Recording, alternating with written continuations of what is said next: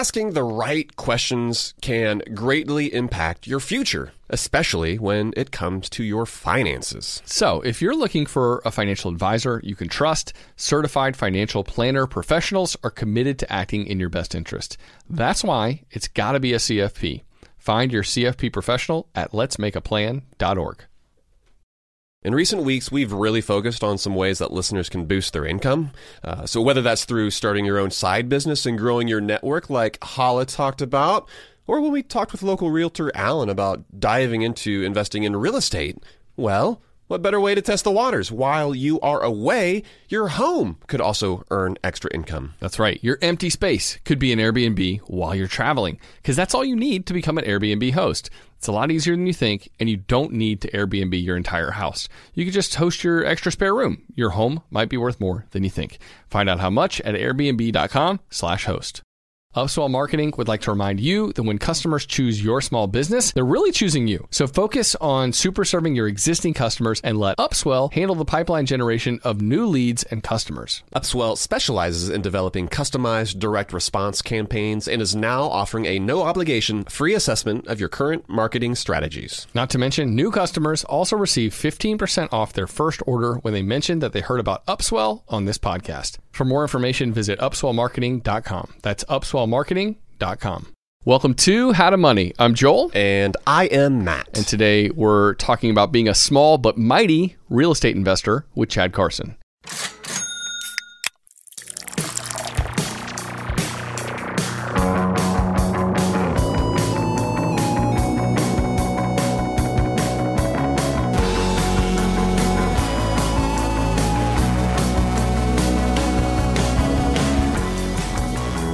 That's right. We are so pumped to be talking with our friend, Chad Carson, a.k.a.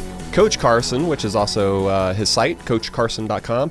Holdover from Chad's Clemson football playing days. So one of my earliest memories was hanging out with Chad in the pool at FinCon nearly 5 years ago. We're talking real estate. We were enjoying a craft beer. And here we are at it again. But just because this feels like a more casual conversation to us, that does not mean that Chad isn't going to bring the goods. We, Joel, you and I, we tout the merits of small-time real estate investing. But Chad has made it his mission, and it's the focus of his new book, The Small and Mighty Real Estate Investor. So if you're wondering how owning a few investment properties, how that could get you closer to financial freedom, well, keep listening. If you're wondering if it's even possible to get into real estate given where mortgage rates are currently, this episode is for you. Chad, thank you so much for talking with us today here on the podcast. Matt, Joel, it is great to be here. Thanks for having me. Hey, Chad, you're welcome anytime. Like next week also. So we'll bring you back on again. Yeah. Let's do it. There really is a lot to cover. We probably could have multiple episodes with you just because the book is so thorough. But the first question we ask anybody who comes on the show is, what do you like to splurge on? It lets us know a little bit about you and your priorities. But Matt and I, we, of course, have the big priority of spending more on craft beer. What's that in your life?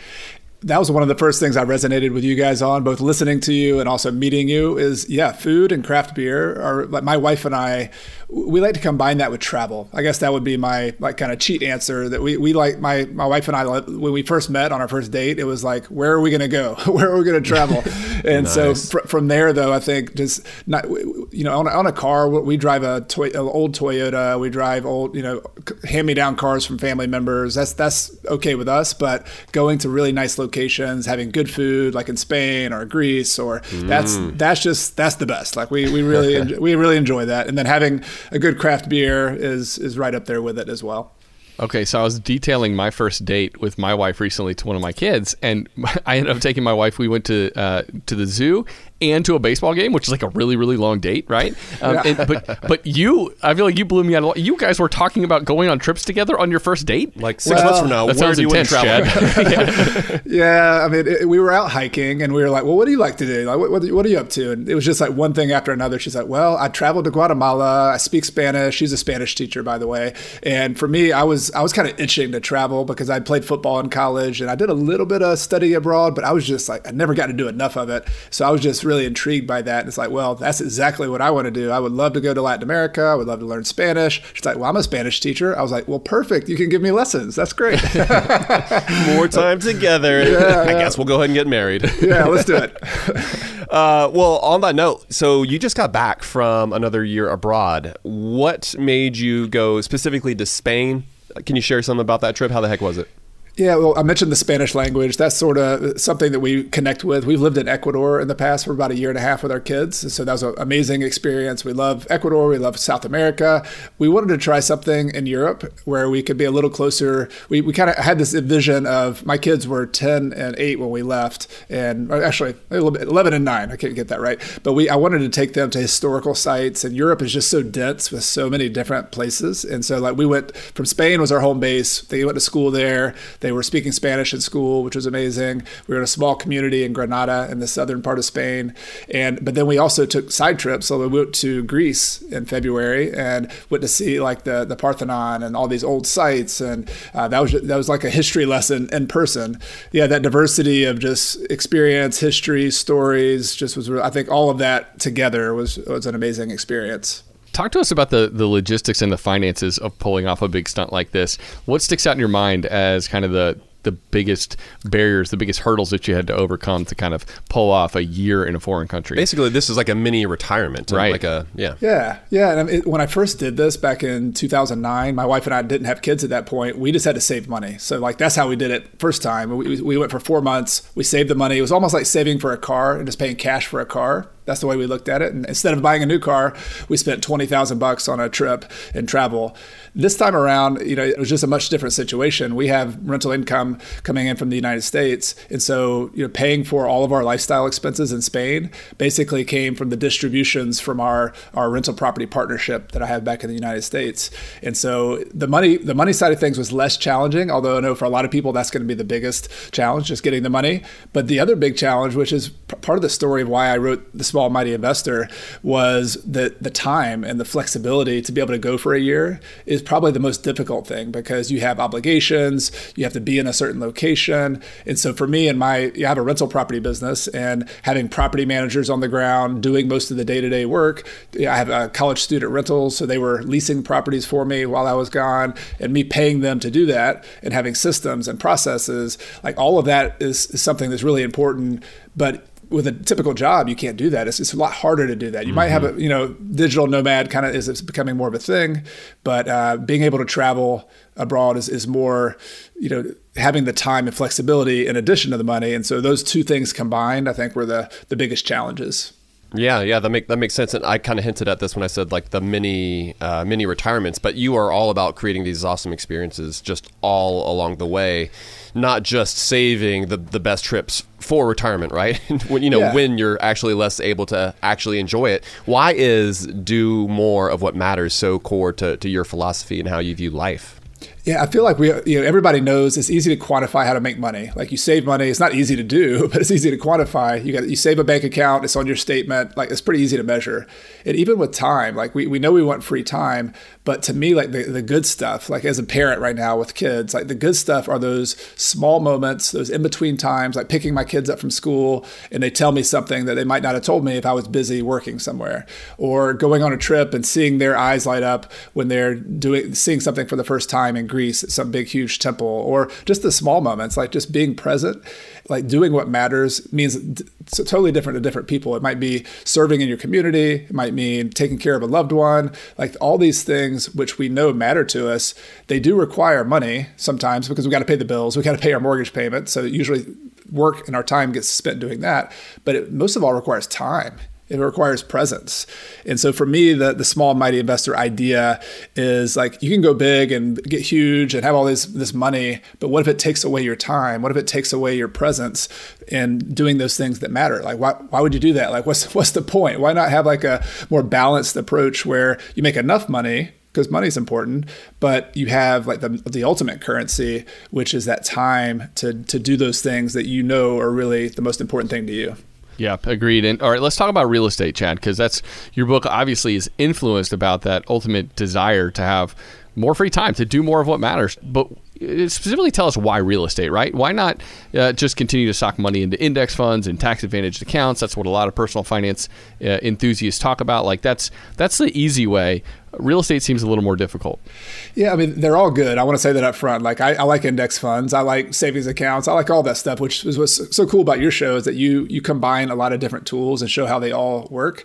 But I'll make the pitch for real estate investing if this is something that if you're interested in it, because I think I don't like to try to talk people into real estate because it's kind of like a startup business where on the front end, you've got to learn a lot. You've got to build relationships. You've got to invest some time and knowledge and energy into it. But on the back end, it can become a very passive, kind of like a blue chip stock type of investment. So that front loaded kind of investment of time and energy, though, is important to know. So that's why I don't want to talk people into it. But if you're willing to put that energy and that effort and that money up front, real estate has this unique quality. And a friend of mine, Jillian Johnsrud, who you guys probably know as well, she always says that real estate money, it spends differently in early retirement or in financial independence. It spends differently. So like think about if you had $1 million or $500,000 in a stock investment account, or if you had a 401k, like taking your principal out of there to live off of that principal is just a different psychological decision than getting rental income that comes in every single month and you still have the property. Like you're not selling the property, but you get this rental income coming in. And I've experienced this firsthand because I'm living in Spain. We spend 100% of the money some months because we're traveling and doing all this stuff. And guess what? Like next month, another set of money comes in, and then another set of money. And so that recurring income of real estate is a super important thing. And it's more than just math. Like the math's important too, but having recurring income that you can also get to be semi-passive. So it's not gonna be 100% passive, but I spend a couple hours per week now that my real estate investment portfolio is mature. I'm not buying and selling properties. I'm not remodeling properties. We're just managing the managers basically. And I say, if you have a few properties, that could be like 30 minutes a week, 4 hours a month. Like that's not exaggeration. Like I've surveyed a lot of people I know who had those kind of portfolios. And so it could be very passive while also producing that recurring income, which when you want to live off your income, when you want to live off your wealth, real estate investing gives you that ability to do it. In addition to all the other stuff you probably heard about of building wealth and using leverage and having small amount of money down, like that's all true too. But then also real estate is an amazing financial independence kind of core vehicle to help you get there and live off your income.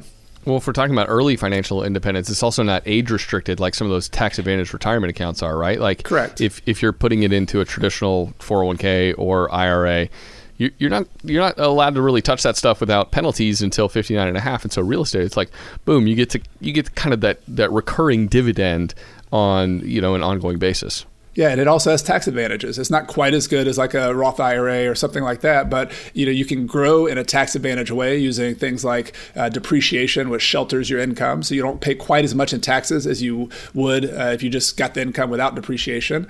This is something that people, even before retirement accounts were around, like people have been using real estate and rental income as like a core retirement vehicle, as a core wealth building vehicle because of all these various benefits that it has. Yeah. In addition to the psychological win that comes with being able to enjoy the profit from the properties that thing is shedding every single month. We've talked about the small and mighty approach with our listeners before. This is something we have adopted ourselves when it comes to how it is that we look at real estate. But for listeners out there who maybe haven't heard your philosophy, can you share specifically why going small, how it is that can be the right choice for a lot of folks? Yeah, I'll tell it with a story. Like when I first started real estate investing, I was 23 years old. I just graduated from college, and every class I went to, and I'm kind of dating myself now, so it was 21 years ago. Like I was listening to like CDs back in the car, like riding around. That's how we did it back in the days, right? Back in the tapes before that. I was also listening to tapes, but anyway, I was listening to these, and the ethos or the main message you got most of the time was, "Hey, you should get bigger and bigger and bigger, and you should grow faster and faster and faster." In fact, the most successful people are the people who get the biggest and grow the fastest. It's just sort of an unwritten assumption. And so I sort of bought into that. And my business partner and I, during the first 3, 4, 5 years, were on that track. We were trying to get bigger, buy a lot of properties. But the end result of that was, number one, we hit the 2007, 8, 9 recession. And that was pretty scary, having to try to survive that when you've grown fast and you have a lot of leverage. So that was one problem, is that there's a risk of growing fast. But then the other thing we realized, going back to that conversation about time, is that a smaller, simpler, slower slower, like I call it like a tortoise-like real estate investing strategy, is actually super effective too. And it also gives you more of that time and flexibility that we talked about, where if you're constantly always growing, and I'm not saying you shouldn't push it and work hard and do those kinds of things, but if you never take a break, like I look at it like climbing a mountain, like if you're always climbing and you never take like some plateaus to take a break and take a breath and relax, then you're going to not enjoy the process. You're not going to enjoy the reason you're investing in the first place. You're going to not miss those opportunities with your family, with your friends. And so we realized in that moment, what we started writing down, like in 2007, when we were in the kind of the eye of the hurricane, we were like, all right, what is it we got into investing in real estate for? Like, why are we doing this? We bought like dozens and dozens of properties in the last year.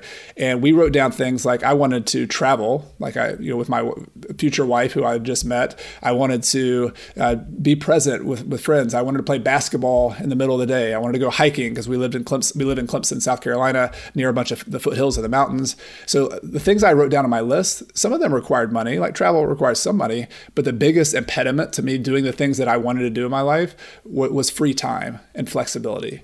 And that was such an aha moment. I was like, all right, we need to build a real estate investing philosophy, a business that works it backwards from those lifestyle things that the reason we're doing in the first place, so that we don't miss out on the whole benefit of why we even started this in the first place. And I didn't call it that at the time, but the end result was having a leaner, slower business. And the more I got into it, the more I studied people who have done this. I met people who had 5 properties, who were the most relaxed people enjoying life I've ever seen in my life, or people with 10 properties and they make enough money, but they don't have the kind of the weight and all the struggle and the stress of going big. And it inspired me to try to do that with our own business and help other people do it as well. Yeah, well, there's a focus there where you're optimizing for life as opposed to optimizing your real estate, like optimizing your portfolio. And I'm going to side with optimizing for life every single time. Yeah, and you're working back from what matters to you, and then you're saying, cool, how do I fund that lifestyle? How do I achieve that? Yeah, and so many people are doing the opposite, or they just haven't thought enough about what they want their life to look like, and so they're like, well, I guess real estate is the ticket to wealth.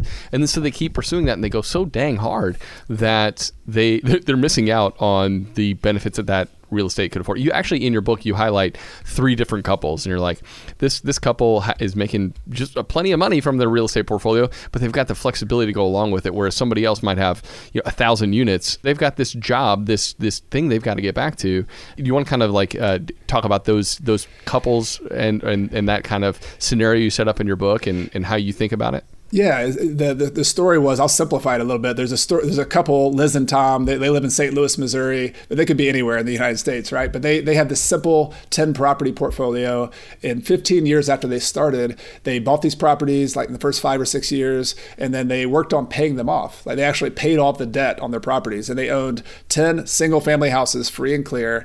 And just to kind of simplify the numbers, when they paid all of their expenses like taxes, insurance, maintenance, all that stuff, they had no mortgage payment anymore. And they made $1,000 per property, or $10,000 per month. So $10,000 per month. Like think about what you can do with $10,000 a month. And if that's not your number, maybe you only need $5,000 or $15,000, whatever your number is. But the point was like 10 properties produced $10,000 per month, and they were paid off. And they were friends with another couple who had kind of got a different path, which is sort of the traditional path these days. If you listen to real estate investor, people talking about it, they went and they got big because they were so good at real estate investing that they said, why should I just stop at my own properties? Like I could go partner with other people and raise money. And they bought thousands of units with a bunch of other people's money. But the reality of the situation in this story was that they were taking a trip together, and the couple who had all the thousands of units, they had to go back to the United States. They couldn't extend their trip because they had remodel projects going on. They had a team, one of their team members like quit, and they had to go try to replace that person. And so on paper, it looked like they had systems and team, and supposedly it was passive. But when you have this big operation with lots of people and lots of things going on, it's like a machine. There's always something breaking, and there's always something you got to put your attention on. And so what I advocate for, what I think this story shows is kind of like time management. Like you could try to manage your time by doing like hundreds of things and having like organizers and to-do lists and all that stuff. And you could try to systematize all that. That's one way to do it. Or you could just do less stuff. Like you could just not do as many things every day, and your life would be a lot simpler. And real estate investing is the same way. Like you got to find a happy medium where, yeah, you got to get enough properties to pay your goals, like pay for things, to build enough wealth. But there's a happy medium in there. And I think the small and mighty model says, you can get to 5 properties, 10 properties, 20 properties. You can get bigger if you want, depending on what your goals are. But instead of using the cash to continue getting more and more and more, eventually you reach this stage, which I call in the book the ender stage, where you've built enough wealth to start actually plowing the money back, and to use a poker metaphor, like to start taking some chips off the table and actually paying off some debt and simplifying your life. And you don't have to pay off all your properties, but like actually paying off debt's kind of sacrilegious in the real estate world. Like people don't talk about that. You can't pay debt off. Like, what are you talking about? That's not, you can't. Only Dave Ramsey does that. It's like, no, you can actually, you can do it too. Like it's actually a reasonable thing to do.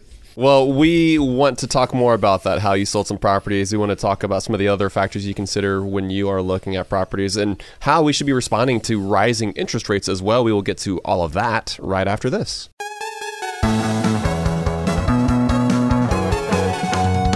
Asking the right questions can greatly impact your future, especially when it comes to your finances. So, if you're looking for a financial advisor you can trust, certified financial planner professionals are committed to acting in your best interest. They are committed to high ethical standards and even had to pass a rigorous exam before they could become a CFP professional. They offer financial planning and services that take a more comprehensive view of your financial and personal circumstances and are customized for your needs. Certified financial planner professionals can offer advice on a wide range of issues like reviewing your investment portfolio's allocation, handling an inheritance, rolling over a company retirement plan, building education savings, and so much more. That's why it's got to be a CFP. Find your CFP professional at letsmakeaplan.org. I'm guessing that a lot of listeners are starting to solidify their summer travel plans. We always like to get the families together, Matt, for a week at the beach every single summer. We've already got that trip to St. Simon's on the calendar. Pumped for that. But sometimes those vacations get expensive. So what better way to offset some of those costs than to have your home earning some money while you're away? That's right. Why let it sit empty when it could be earning extra income? It's the financially smart thing to do. So think it through. Maybe you've got some extra space in your home, or maybe you have an entire house to host. Or maybe you're just going on vacation and your home is sitting empty. In every case, you can Airbnb it. You already have the space, so it won't be a huge adjustment. I mean, the way I see it, if you're not using your space, you have 2 options. You can let it just sit there empty, or you do some optimizing and make some money off it. Really, if you think about it, you already have an Airbnb. You just need to start using it. Your home might be worth more than you think. Find out how much at airbnb.com/host. If you're listening to this podcast right now and you're a small business owner, listen up. Upswell Marketing would like to remind you that when customers choose your small business, they're actually choosing you. So focus on super serving your existing customers and let Upswell handle the pipeline generation of new leads and customers. They do everything from hyper-targeting best fit prospects through campaign optimization. Upswell Marketing's unique approach includes direct mail, search engine marketing, and social media ads, and has fueled more than 10,000 small business success stories. Upswell specializes in developing customized direct response campaigns and is now offering a no-obligation free assessment of your current marketing strategies. Not to mention, new customers also receive 15% off their first order when they mention that they heard about Upswell on this podcast. For more information, visit upswellmarketing.com. That's upswellmarketing.com. All right, we're back from the break. We're still talking with our good friend Chad Carson about real estate investing, but kind of taking a different approach than most people advocate for these days. And Chad, can you actually maybe hop in the time machine a little bit? You were talking about when you used to listen to tapes, so maybe your brain is already there. But about how you got into real estate in the first place, because you actually made a quick pivot in the beginning. House hacking is part of that story. I would love for you to tell our listeners about that. Yeah, I was listening to tapes. That's true. And it was back when I was 23 years old, but I had graduated from college. I was a biology major. I thought I was going to go to med school. And I was like, all right, I'm just going to take a break for a year or two and just do this like entrepreneurship thing. And I actually started trying to flip houses. So, in real estate, you could have the rental property business, which is what I do now. And a lot of people do. And you can do this part-time on the side. Whereas what I was doing was going out and looking for deals, finding fixer-upper properties, foreclosures. I would try to get them at a really low price. And then my business business partner and I would flip them, either fixing them up and selling them or just reselling them to another investor. So that's how I put food on the table. Like that was my job. And once I started doing that for a year, I kind of forgot about med school and said, I'm just going to do this thing on my own. And I don't want to go the traditional path anymore. I'll make more money than a doctor anyway. Yeah, well, maybe not. I don't think I think I would have made more money. I didn't do that well, but I survived and I had a lot of fun and I played pickup basketball in the middle of the day. So that I met my goals. There you go. But I also, in the early years, like anytime you start something new, like your housing expense is a big deal. And so I quickly learned that about this strategy where you can move into a property and rent out part of the property that you live in, called house hacking today. And I actually bought a fourplex, and I'm in a college town, Clemson. And so you have these little small multifamily properties, and this one happened to be pretty close to Clemson's campus. And so, but it was a major fixer upper. Like in fact, I showed up, the property was vacant and it had Merry Christmas spray painted across the front of the whole building. Like somebody like tagged it in the middle of the night, and I walked into unit 4, and there was an outline of a chalk outline of a body in unit number 4, and I'm like, okay, I don't know that I can do this. Wow.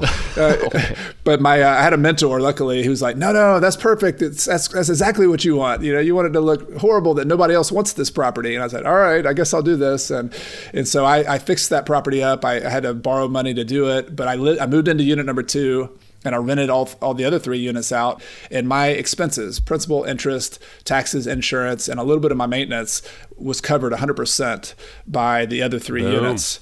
And so there we go. Number one monthly expense covered. Covered, yeah. And I still had my old Toyota that I drove for like many years after that. So like I was living lean, very cheap, which allowed me to stay as an entrepreneur because it got rough. It got rough. So I had a roller coaster. I'd do really well for a month and I'd lose money the next month. And that helped me kind of sustain that journey of not having to go back to a regular job. But anyone can use that. Like house hacking is amazing. I feel like it's if you're willing to do it, there's so many variations of that, but especially early in your career, you can use that as a kind of jumping off point into rental properties because you can move into the house with a smaller down payment. You can get a long-term loan because it's an owner-occupant property, and you can learn how to be a landlord. You can learn how to do it. If you make some mistakes, not a big deal. You're right there. And it was where I sort of learned how to do it and realized I could be a rental landlord. And we still own that property. That property that we bought, It was worth $130,000 or $150,000 when we bought it. Now it's $250,000, $300,000, so it's done well and it's making income, and it's still, we started doing a bunch more of those after that. Yeah, that's what I love about house hacking is that it addressed, like at the core of that is, are you willing to do something that most folks aren't willing to do in order to get ahead financially? Yeah. It's just an alternative way of living, and to a certain extent, that's what it is. That's what it takes to be a small-time landlord. It's just approaching the issue of housing from a slightly different angle. And it can be like, you think of it as an investment, but it's also putting a roof over your head, reducing your costs every month. I mean, it's got that killer double whammy going. It's amazing. Yeah. So Chad, like, what is it right now that you're looking for? Like when you're looking for a property, what are the factors that you're considering? Like, is it all about the numbers or other considerations that you're keeping in mind? Yeah, I learned early on. I used to think it was all about the numbers, and the numbers are important. Like, and I'll talk a little bit about just some basic ways to run the numbers. But now that I've matured a little bit, I've realized that it's sort of like a two sides of a coin. Like a good deal, it has to have some numbers that make sense. So cash flow is a certain type of analysis you can do. You want a certain amount of cash flow, or you want it to cover your mortgage and then have a certain amount of money over that mortgage. But you also want to have a certain type of location, because the money you make in real estate is sort of the consequence. It's the outcome. But the cause of that, like the core principle of real estate investing, is providing housing for someone. So someone's going to live there. And so the location they live in, the type of property they live in, like those are so critical. And I had a mentor early in my career who told me, he said, Chad, you always want to buy properties that have some sort of romance to them. And I was like, romance? Like, what do you mean romance? Like, what are you talking about? And his point was, like, real estate is an emotional, either a purchase, or if you're renting a property, it's an emotional thing. Like, you're living there for an emotional reason. And yes, you have to have a roof over your head, but if you don't have a property that has some sort of romance to it, meaning, and it could be something simple. It could be like, you guys, I resonate with you that we like walkable locations. Like, we like a place with a sidewalk and, big trees, and you can walk to a local coffee shop. Like that's romance. Like that idea for someone that they can walk somewhere, for a certain type of person, that's romance. For another type of person, it might mean, hey, I want to live close to where I work, work, but I want to live out with a 2-acre parcel in the country. And that's my idea of romance.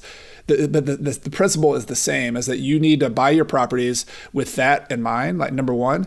And if you do that, like if you buy properties that are in demand because there's an emotional attraction to them for some reason, then the money stuff will take care of itself. Just for example, I have a single family house that we used to live in, and every time I put it on the market to rent, I put it on Zillow, and within a week, I have at least 5, sometimes 10 applications from people who want to rent the property. And this is at market rent. I'm not putting it way below market rent, like just a little bit below market rent. And I get to choose like the best, most qualified tenant, and they tend to stay, and they tend to stay a long time as well. And why is that? That is because that property has romance. That property is in a neighborhood that's attractive. It's close to things that people want to be at. And so like that principle is something I missed early in my career. I bought some properties with good numbers on paper, but they were in the wrong location. And so you need to control the things you can control, which is where the property is. You can't move that house, at least can't do it easily. So you want to pick a good location first, and then yes, learn how to run the numbers, make sure the financing works, make sure we can talk about that too. But I think if you get that idea of location and then a good property that has a good layout, a lot of the other stuff will take care of itself. Well, that can also reduce the hassle, right? Hassle factor, which is one of the biggest reasons that people say, yeah, real estate, I don't think that's for me. And I think also location can matter, not just in the monthly cash flow, but also when it comes to appreciation of that property. Yes. But talk to me about passive income, Chad. I feel like it's sold one way on the internet. Passive income is like a buzzword that people use to get people to follow them and try to talk to them about, hey, here's how you can like generate thousands of dollars a month in passive income. It's so easy. Follow me. But real estate is, sure, you can get passive income over time, but you're also talking about a part-time job, right? Yeah, it is a part-time job, especially early on. I mentioned earlier, it starts off like a startup company, like a little venture capital startup company. So it's going to take some time and effort up front. And I call that like your psychological down payment. Like if you're not willing to like put that effort and that time in up front, real estate's not your thing. And that's fine. There's other options. There's index funds. And sometimes it's just a practical reason. If you have a job that is taking like 60 hours of your week and having an hour of mental energy on some other venture would like tip you over the edge, like you don't need to do real estate like that. You don't have time for it. Yeah, you don't have time. That's cool. Like and maybe you will next year, maybe you will another time in your life. It requires some effort up front. And you either need to spend time on negotiating properties, on running the numbers, on finding good locations, on building a team. Like that's where you're going to spend your time up front. Now, but the thing is, like I mentioned earlier, is that it eventually becomes passive though. And real estate's pretty cool in that way, is that you put that psychological down payment, you put that financial down payment, and then you stabilize that property, you get a good tenant. I've had tenants who stay for 10 years or more in some properties. And when that happens, it's the dream. It's a dream. Yeah, the dream. It doesn't happen every day, but like it happens. And if it does, like think about how little work you have to do on a property if there's no turnover, if they're not moving. Yes, if something breaks, you have to fix it. But when I was in Spain, I would have something break. Even the properties I was self-managed, and my tenant had a plumber's phone number. They could call the plumber. Like they could say, hey, here's my plumber. I really like this plumber. Call them. I'll pay for it. But go ahead and call them if it's a problem. And if it's, if that gets out of whack and they're spending too much money, I can try to change that policy. But it doesn't have to be a really huge time suck. And you can do it from anywhere in the world as long as you have a cell phone. And so that's where the end game of real estate is, that it can be very passive. But it also, that key word that I mentioned earlier, it's also recurring. This recurring income, it's a lot like your salary.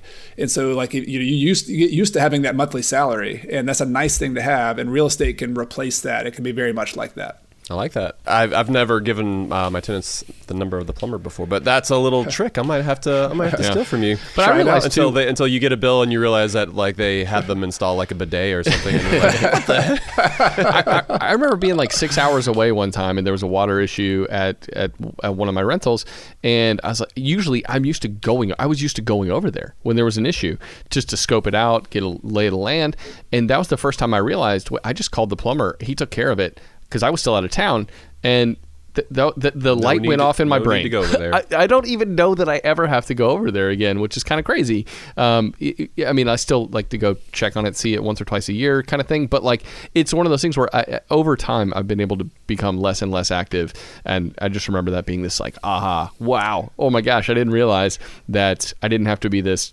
complete active participant all the time in the property. Exactly. That's the benefit that some people who invest long distance have over those of us who started local, is that you have to treat it as a business from the very beginning.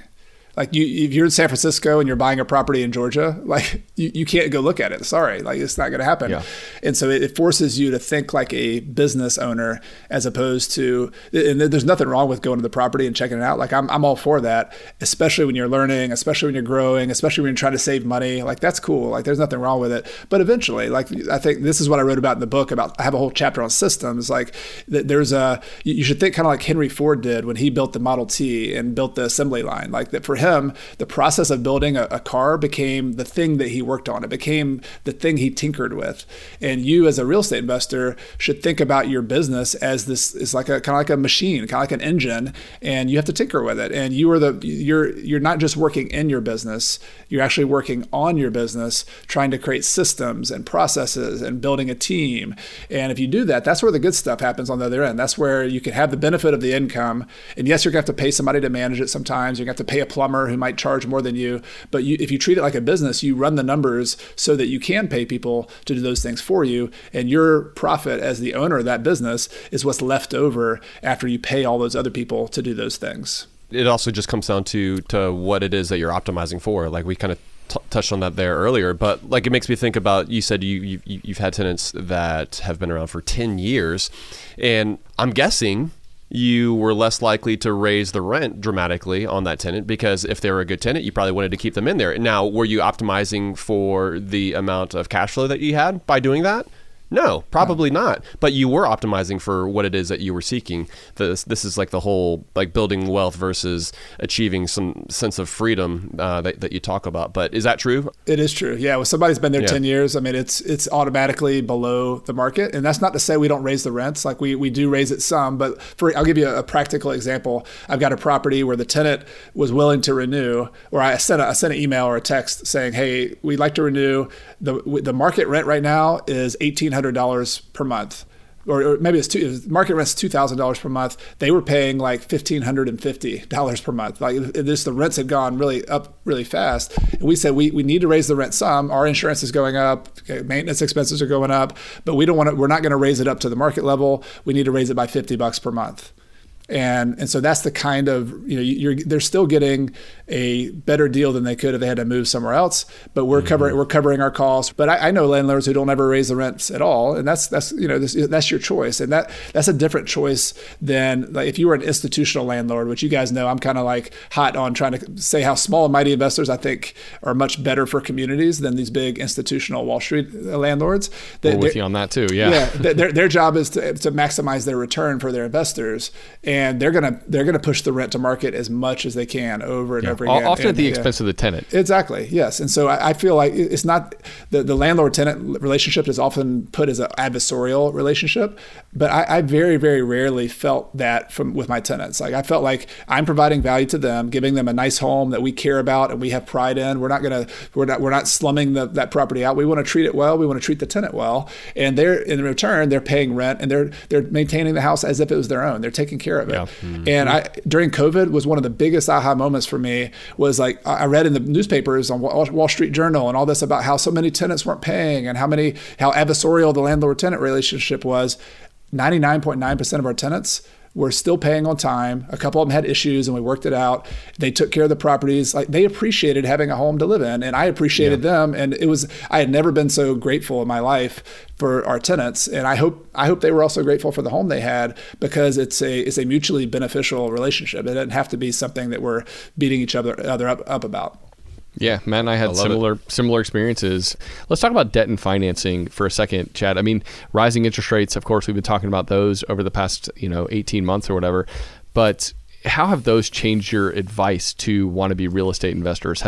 Have rising rates maybe tamped down your enthusiasm for small and mighty real estate investing? It's just changed the approach. It's changed the technique. And the way I compare it, we're here in 2023 when we did this interview, 2018 through 2022, and even before that, this has been an unusual time historically in terms of interest rates, in terms of real estate investing, where you could actually go out and get a 2 or 3% mortgage, pay retail price almost for a house, and have it cash flow. Like that, I just want to put it in perspective. Like that is unusual. Like that's not the normal thing. That's not to say that it wasn't good. Like good for us. Like great, you got to take advantage. But the way we real estate investors, we always have to pivot. We always have to change. We always have to adapt to the market. And I'm going to break the real estate investing into two like pieces. Like one piece has not changed at all. I don't care what the interest rates are. The fundamentals of those good locations that we talked about earlier, the fundamentals of finding good tenants, the fundamentals of maintenance, like those things are the same. The challenge, the other piece that we have to look at now is the cost of buying a property with a traditional financing mortgage has gone from 3 or 4% up to like 7%. And what that does is that makes the cost of using debt much more expensive, at least going to the bank and using debt. So how do we solve that? Like, well, one way is you can put more money down to make, because your cash flow is not working as well with a small down payment. You might have to figure out a way to either go in with a partner or save up more money. Maybe you have to slow down a little bit and buy fewer properties. And I've told people, like, if you've already owned a few properties and you have enough money to even pay cash for a property, you're essentially getting a 7% return instead of paying the bank 7%. If you were in that kind of later stage of your career where you're like, I don't know that I want to pay the 3% debt off, but I could like pay cash for a new property or put 50% down or something. The cash flow can work when you make a bigger down payment. And I'm not saying like that's what everybody should do, but like that's option A. Like you can make it cash flow by putting a larger down payment. Option B is like getting creative with your financing. And the way I explain this is like you can look at your financing like a toolbox. And if you're building a house, you'd have like 5 or 6 or 10 tools in your toolbox or more, right? Well, when you're financing houses, you don't want to just have one hammer. Like that's what traditional financing is. I just got a hammer. I'm just going to use the hammer over and over and over again. Well, no, like why wouldn't you use like a screwdriver and a saw and these other tools? And what those other tools are thinking outside the box, like talking to the seller and seeing if the seller will finance the property for you. It's called seller financing. It's not common. It's not typical when you go through a real estate agent that the seller's just going to say, yes, I'd love to finance the property to you. Like, no, it's a little different approach. You might have to reach out directly to the seller. You might have to look for landlords or people who are more predisposed to finance properties to you. Like the ideal person to finance a property is a landlord who's owned a property for like 15, 20, 30 years, and they're kind of tired of the landlording business and they're ready to exit, but they like that recurring income. Remember that monthly income, and they've gotten used to that. But they're addicted to it. They like, hey, I'm addicted as well. Like I get it. But then they don't want to manage the day-to-day affairs. Maybe they're getting up in years. And so them financing to you might be the perfect solution for them. Like that's the way they can exit the property. And so that's like that's one tool in your toolbox. You could also use private money. Like the number one way I finance my deals over the years is going to other investors, and they would have a self-directed retirement account, or they would set up a retirement account that had money that they could actually loan to me as a real estate investor. And that's not something a lot of people know about, but if you have your own IRA that you can choose where it's at, or if you have a 401k at an old employer, for example, there's some flexibility on the custodians you can put that with. And so that strategy for me was I had a old professor at Clemson University, and he had a lot of money in a retirement account, and he has some of it in the stock market, but I taught him how, hey, you could like loan me that $100,000 and I could pay you 7% interest or 10% interest or 6%, whatever the interest rate you negotiate. And so you can show other people how they can be your bank, basically, be your private bank, or you can meet other investors at local meetups who would like to do that. They like to get interest. And so those are just a couple of examples. But the point is, like, if you think outside the box, this is what real estate investors have had to do for decades. You're going to have to hustle a little bit. You're going to have to think outside the box a little bit and learn a few different techniques to make it work. Yeah, again, it comes back to how willing are you to do the things that other folks aren't necessarily willing to do. How you got to be willing to do things slightly unconventionally in order to get the deal. All right, we want to talk about deleveraging as well. That's kind of part of shoring up your real estate portfolio. We'll talk about that, and then just kind of like how to get started maybe as well. We'll get to a couple more questions with Chad right after this.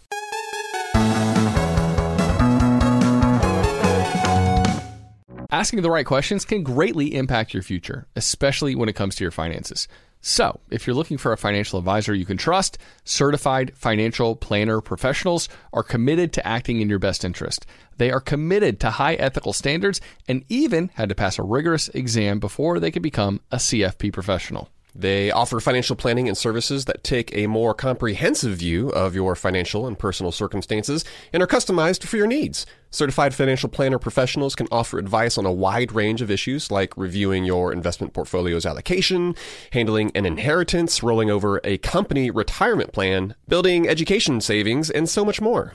That's why it's got to be a CFP. Find your CFP professional at letsmakeaplan.org. I'm guessing that a lot of listeners are starting to solidify their summer travel plans. We always like to get the families together, Matt, for a week at the beach every single summer. We've already got that trip to St. Simon's on the calendar. Pumped for that. But sometimes those vacations get expensive. So what better way to offset some of those costs than to have your home earning some money while you're away? That's right. Why let it sit empty when it could be earning extra income? It's the financially smart thing to do. So think it through. Maybe you've got some extra space in your home, or maybe you have an entire house to host. Or maybe you're just going on vacation and your home is sitting empty. In every case, you can Airbnb it. You already have the space, so it won't be a huge adjustment. I mean, the way I see it, if you're not using your space, you have two options. You can let it just sit there empty, or you do some optimizing and make some money off it. Really, if you think about it, you already have an Airbnb. You just need to start using it. Your home might be worth more than you think. Find out how much at airbnb.com/host. If you're listening to this podcast right now and you're a small business owner, listen up. Upswell Marketing would like to remind you that when customers choose your small business, they're actually choosing you. So focus on super serving your existing customers and let Upswell handle the pipeline generation of new leads and customers. They do everything from hyper-targeting best fit prospects through campaign optimization. Upswell Marketing's unique approach includes direct mail, search engine marketing, and social media ads, and has fueled more than 10,000 small business success stories. Upswell specializes in developing customized direct response campaigns and is now offering a no-obligation free assessment of your current marketing strategies. Not to mention, new customers also receive 15% off their first order when they mention that they heard about Upswell on this podcast. For more information, visit upswellmarketing.com. That's upswellmarketing.com. All right, we are back from the break talking still with Chad Carson about how you can be a small and mighty real estate investor. And Chad, Joel, he kind of alluded to this right before the break, but deleveraging. When and how should folks out there pay down debt on a rental property? Because like you said earlier as well, it kind of goes against the traditional advice, the traditional approach of most real estate investors. You want to hang on to that leverage as long as possible, but you have done that before. You pay down debt, but you've also sold properties. Can you talk about when and why you would do that?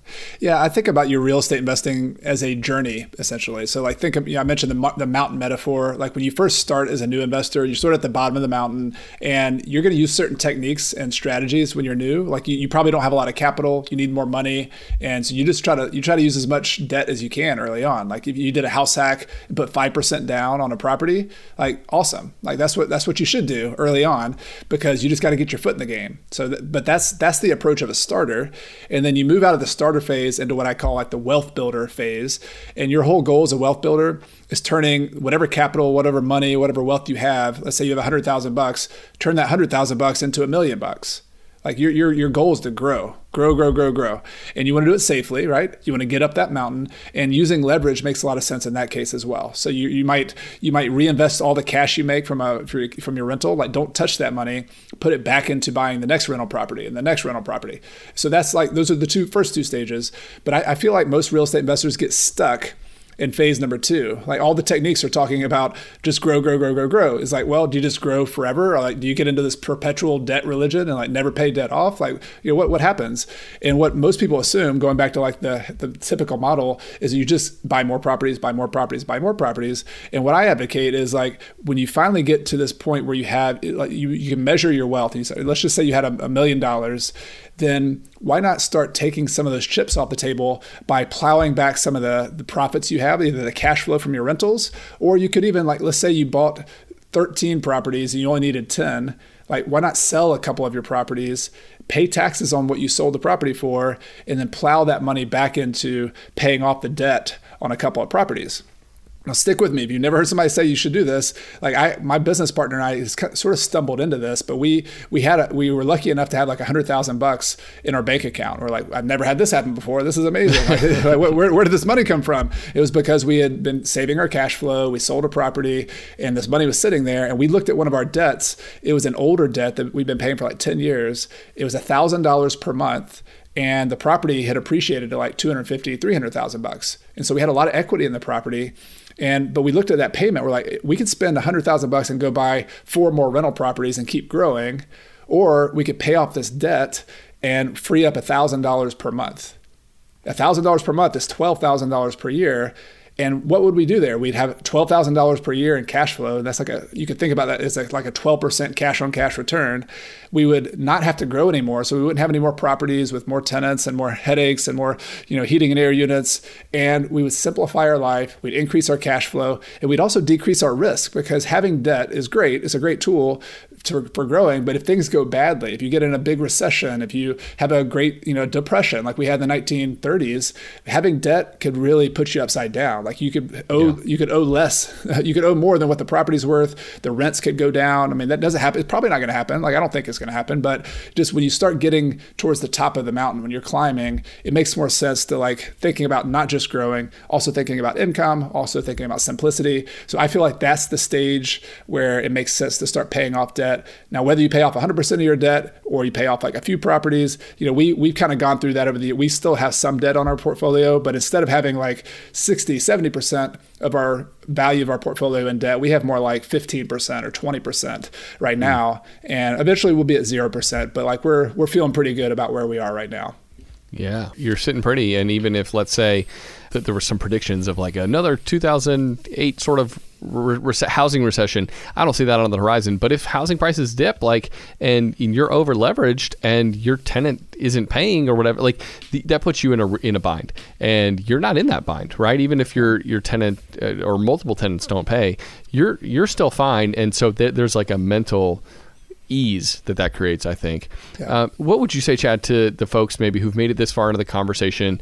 They're maybe fascinated by the wealth building possibilities of real estate, but they're also hesitant to get going because it seems risky. It sounds risky. Like, I don't know, maybe I should just keep tossing money into my 401k. And again, we talk about that all the time. We're totally down. Get the match. Like, don't forsake that. Real estate investing should be after you've done that at least. But what would you say to somebody who's like, I don't think that's for me, but it's not necessarily because I don't have the time or don't have the desire. It's just it sounds like it's too much. Yeah, I would say just take it one step at a time. Like you don't have to make a forever decision with real estate investing. You can test it out. You can buy one property and that might be enough. Like, you might just buy one property, take a break for a year or two, let it season, take a deep breath, see if that was a good decision or not. And then you can do another one after that. And I actually have a mentor named John Schaub, who's a guy I've followed for a long time. He's been investing in real estate for 50 years. He wrote his book that I always loved was called Building Wealth One House at a Time. Just one house. Like, he just recommends buying one house a year, one property a year. And if you do that, like if you just continue buying, just like the tortoise, not the hare, just plodding along, it seems pretty small in the beginning. It seems like you're not making much progress, but that can build an enormous momentum. But it also, if you think it's a mistake, if you get into the game, you're like, I bought a property or two, this is not for me.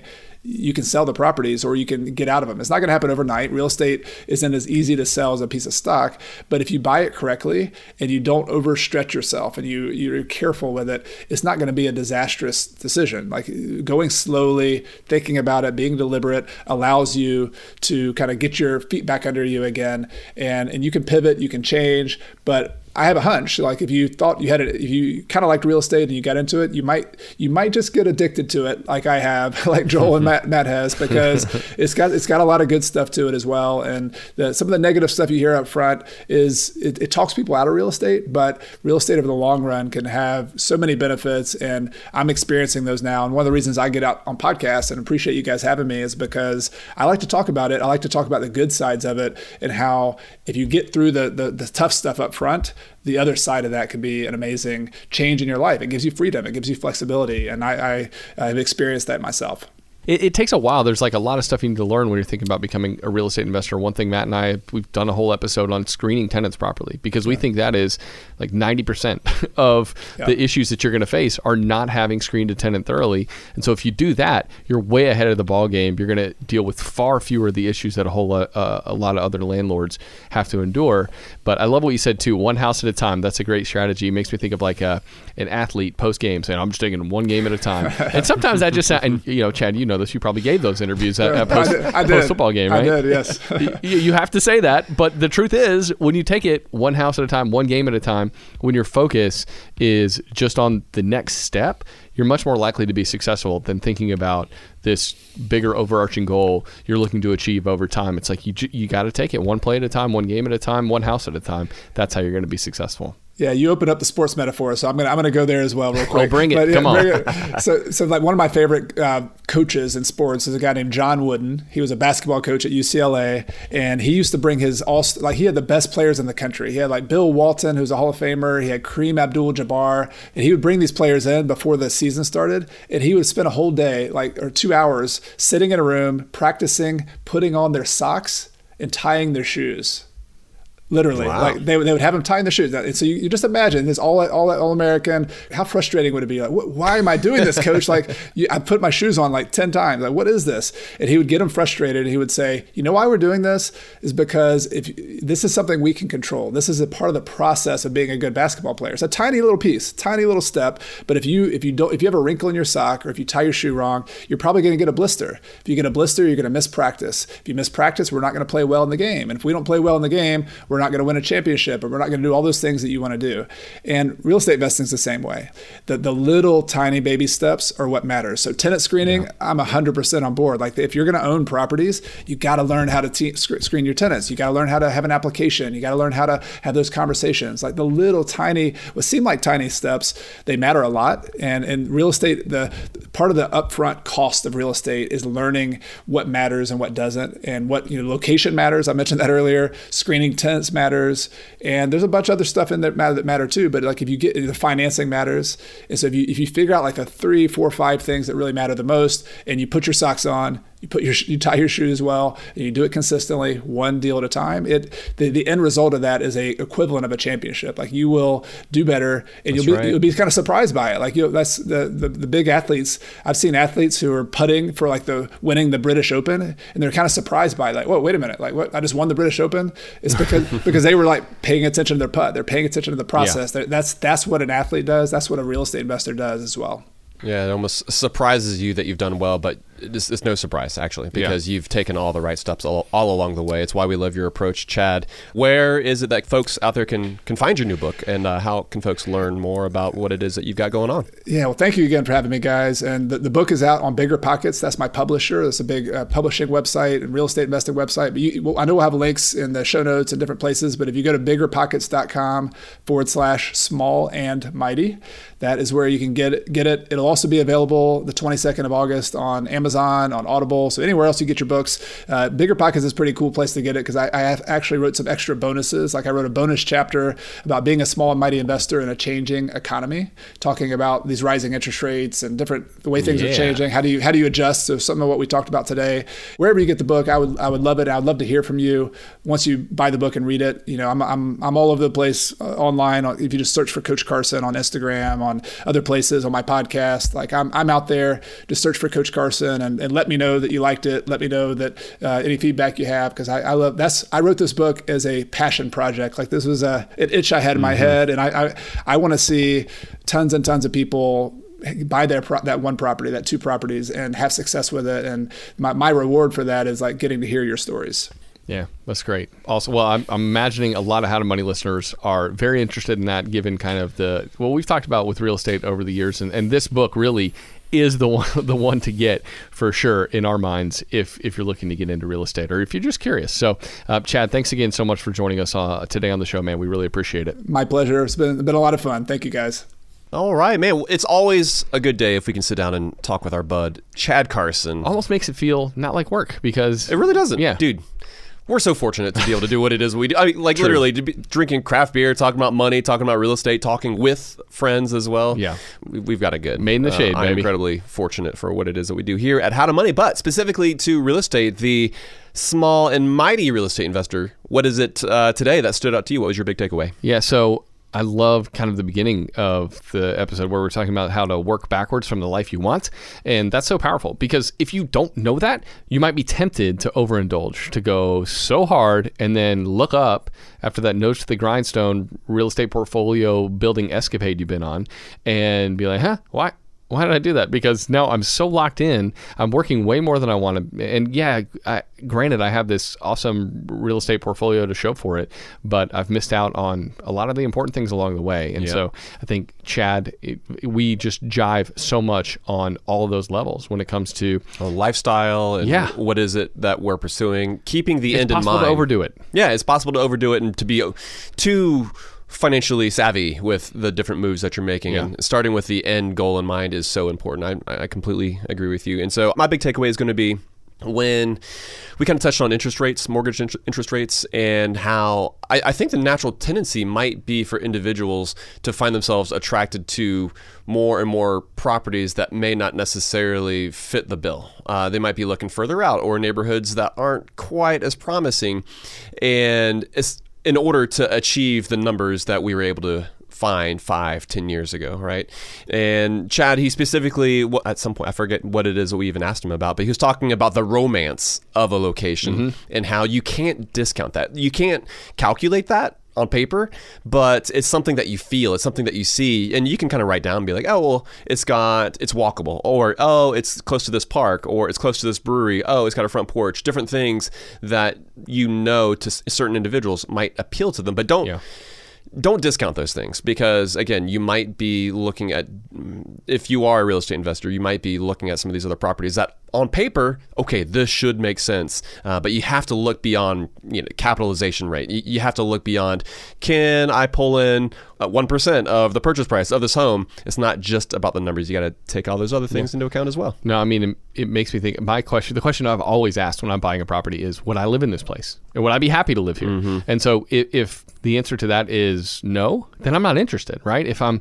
Whether it's based on location, based on like the yard, based on the way the home looks, I want it to be like cute and just if it doesn't have all those factors, and if I wouldn't be willing to live in it myself, or at least 25, 26-year-old Joel wouldn't be willing to live in it, then I'm not interested. It makes it tougher to list that property and really believe in it. Exactly. If I love the location, if I love the neighborhood, and it's the disc golf course is right around the corner, my favorite brewery is right over here, then when I'm talking to tenants, that enthusiasm comes through. And I think, especially if they don't know about the neighborhood, now they know, right? I'm almost like a tour guide of my neighborhood sometimes. Yeah. Oh, absolutely. When I'm telling people about it. That's a big part of touting the different benefits of that specific property. But all right. Well, let's shift to the beer. During this episode, we enjoyed Zeros to Heaven. This is a West Coast IPA by, so apropos, Casa Agria.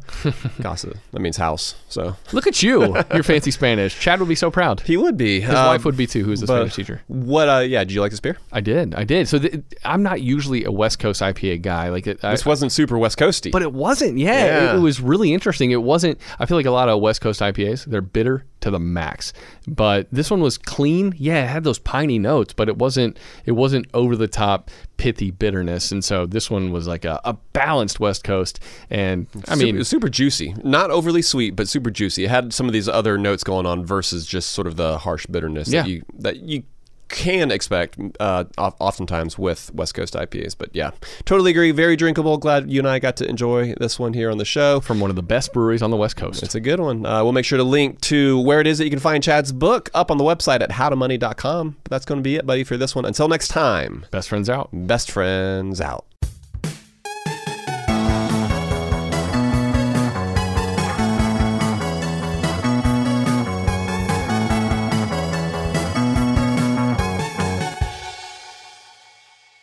Upswell Marketing would like to remind you that when customers choose your small business, they're really choosing you. So focus on super serving your existing customers and let Upswell handle the pipeline generation of new leads and customers. Upswell specializes in developing customized direct response campaigns and is now offering a no-obligation free assessment of your current marketing strategies. Not to mention, new customers also receive 15% off their first order when they mention that they heard about Upswell on this podcast. For more information, visit upswellmarketing.com. That's upswellmarketing.com. It's brand new, Season 2. I'm Marissa Thalberg. And I'm Stephen Wolf-Bedeta, and we're excited to be back having bigger, bolder, and always real conversations. Straight from the C-suite front lines of marketing, media, and more. We have great friends joining from people you may know, like Vilmer Valderrama and Bobby Burke. And people you'll want to know. So grab a coffee or, hey, even an Aperol Spritz and come join us on America's #1 podcast network, iHeart. Listen to Brand New on the iHeart Radio app, Apple Podcasts, or wherever you get your podcasts. Something that makes me crazy is when people say, well, I had this career before, but it was a waste. And that's where the perspective shift comes, that it's not a waste, that everything you've done has built you to where you are now. This is She Pivots, the podcast where we explore the inspiring pivots women have made and dig deeper into the personal reasons behind them.